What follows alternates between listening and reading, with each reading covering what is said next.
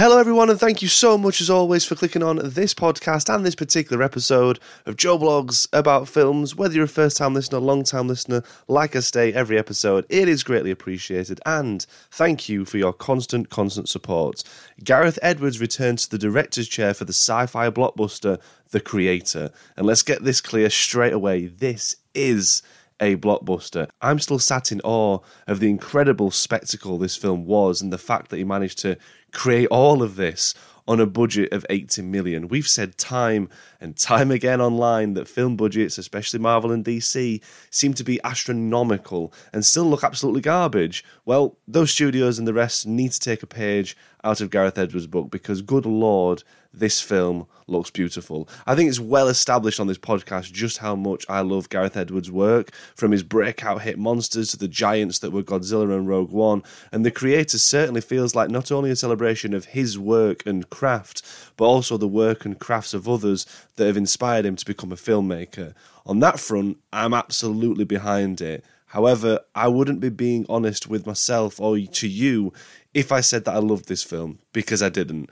It's fantastic to see so many amazing reviews for the film. However, I just felt that the characters let this one down, something that Edwards has been criticised before with his work. There is a certain level of care and hope that the heroes of the piece will make it out, of course, and, stop this looming war, but I was not at all emotionally connected to the characters as I would have liked to have been. Ultimately, it brought the film down for me, but as I'm sure that I'll state on this episode a good few times, take nothing away, please take nothing away from the visuals, because they are simply breathtaking. Before we dive any further, of course, the podcast is available on Apple, Spotify and Google Podcasts, as to rss.com. Jump onto Facebook and Instagram and search Joe Blogs About Films. Give us a like and follow on there. If you could too, hit the notification button on Apple, Spotify or wherever it is that you're listening to this podcast from. That too would be grand, but finally, please leave us a review, because that would be awesome. Hit those 5 stars. I would appreciate it highly. After a nuclear bomb is set off in Los Angeles, America bans artificial intelligence. The supercontinent of New Asia, meanwhile, is all for AI, and so war begins. So along for the ride in this latest release from Gareth Edwards is John David Washington, Ken Watanabe, Gemma Chan, Alison Janney, and a debut for young actor Madeline Yuna Voiles. I'll talk over specific characters and their performances shortly, but I wanted to start with the visuals and concept, as they were the things that I really did enjoy the most. I said a moment ago, I cannot believe it cost 80 million. The budget was 80 million, because the effects are stupendous and everything felt very, very real. From the landscapes of New Asia within the film and seeing how AI has progressed within it, to the mammoth ship in the sky helmed by the Americans known as the Nomad, floating ominously with its light rays flashing on and off over the horizon and other landmarks. Added to the action set pieces and just seeing like a bomb or whatever slowly fall from the sky to detonate in the distance. It all looked absolutely unbelievable, and I adore everything Edwards has poured into this film for the visuals and aesthetics, because that's one thing that Edwards is really, really good at. World building. You do feel like you are completely in a new space and setting, and all this is down to incredible set design and effects. And it certainly did remind me of like Neil Blomkamp's District 9 and how segregated, New Asia is from the rest of the world in The Creator. And of course, the designs of the simulants and robots, they too looked very familiar. And we talk about inspiration for this film. There are so many, Platoon, Apocalypse Now, Chappie, Star Wars, Aliens, the list could go on, but it's because of these nice little touches within the film that you get this warm, fuzzy feeling, whenever a delightful set piece or simple sweeping shot of a beach is then made even better at soldiers popping up from the water. It looks great, and it's added beautifully with this amazing skyline behind it. It all looks, I can't praise it enough. It just looks absolutely fantastic. It looks amazing.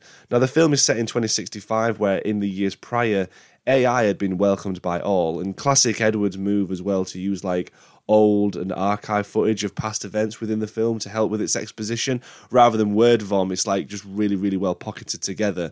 And obviously this is all going well for the story, that is for AI and the world, until AI drops a bomb on LA, and which the repercussions of that is now that the US and the Western world has completely banned AI and are at war to stop and take down the existence for the greater good, as they call it, of mankind. You know where that's kind of going, obviously, because it's like the good guys really are the bad guys within the film.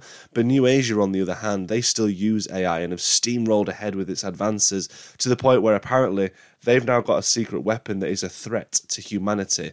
And genuinely, I do think all of this story is fantastic. Like saying that, it's really, really excellent. It's got everything perfectly set and balanced for a real thrill ride of a sci-fi action hit. But sadly, the film's faults there lie within the characters and the emotion that's there.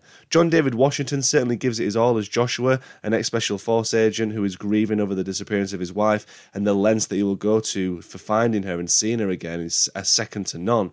But I wasn't all convinced by him once he and Madeleine Univoyles as Alfie, as she's called, when they're put together.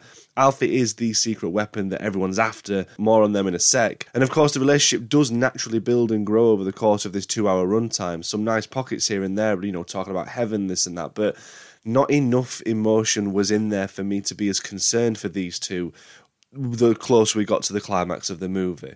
Certainly not the emotional levels I would say that Gareth Edwards and the crew were hoping for, or wanted the audience to feel at the end anyways. There's a lot of subtext within the film as opposed to just being about like threats of AI, which is certainly there, of course, but it's like the layers that Edwards and team have put in the script that even simulants are real. There's more to them than just a simple off-switch button. They're part of the world now, and rather than fear them, we have to learn to coexist. It is a very, very thought-provoking film on that aspect, as opposed to just being action and explosion. There's so much more to it, and this is something that Alison Janney's Conal Howell doesn't understand at all or agree with in terms of the AI aspect of it. To her, they are nothing but parts. She doesn't care how she does it, just as long as she succeeds in the mission and stopping this weapon from destroying Nomad and apparently the human race. If it's a kid that's the secret weapon, doesn't matter to her. She will take that kid down, no exceptions. The ruthlessness this character has within never fades, and I enjoyed that about the character. Obviously, you in the audience don't want her to succeed, but I felt it was a really good balanced performance, as they could have easily, done this in such an over-the-top way that we've seen time and time again with villains in films. Especially like when you look at like Avatar, do you know what I mean? But there's like a reservedness and just more belief to the character, to be honest, with the way that she played it. And I enjoyed that. Ken Watanabe too is great in this, but again, that's like saying water is wet. Gemma Chan too, she's alright. Doesn't have an awful lot to do, but I guess you do buy into that relationship that she has with Joshua very early on in the film, and it does get a little bit convoluted with the character, and there's a plot point involving Gemma Chan that really wasn't a surprise at all. I don't know if they were going down a twist route with it, but from the opening scenes that she's involved in, you can see what's going to happen and the links to Alfie straight away that come at no surprise. But speaking of the plot, I will say that there is more than just a narrative of like another surrogate father storyline. We've seen it time and time again. I keep making jokes about it on the podcast. At the minute, they're all the rage. That is in there, of course, but that's not the whole movie. It's not just getting like the character Alfie from A to B. There is more layers to it. However, I just felt that the film was so bloated and so long that I was so disengaged from the story and really only perked up once gorgeous visuals were hitting the screen. Now, Madeleine Univoyles really, really excelled in this film as Alfie. There is so much innocence there, like within this character. Like, she didn't ask to be created. Like, so why is it that other characters are playing God around her, deciding whether she should live or not? She's got such an expressionate face, especially with her eyes in the film, that elevate the performance. And she doesn't really have a lot of lines. It's all with the expression, but there's a care and nurture there for the character that you can tell the writing team put a lot of effort in, so that you at least feel something. It's just a shame that when it came to the crunch, for me, the film just fell short. But overall, the creator is such an ambitious piece of cinema from Edwards. It's like got a great amount of intrigue, and it does keep you thinking, especially when it comes to what the right thing to do is, as opposed to what the humane thing to do is. There's so much more than just action in this film. Everything, yes, does look fantastic, and the action is marvellous.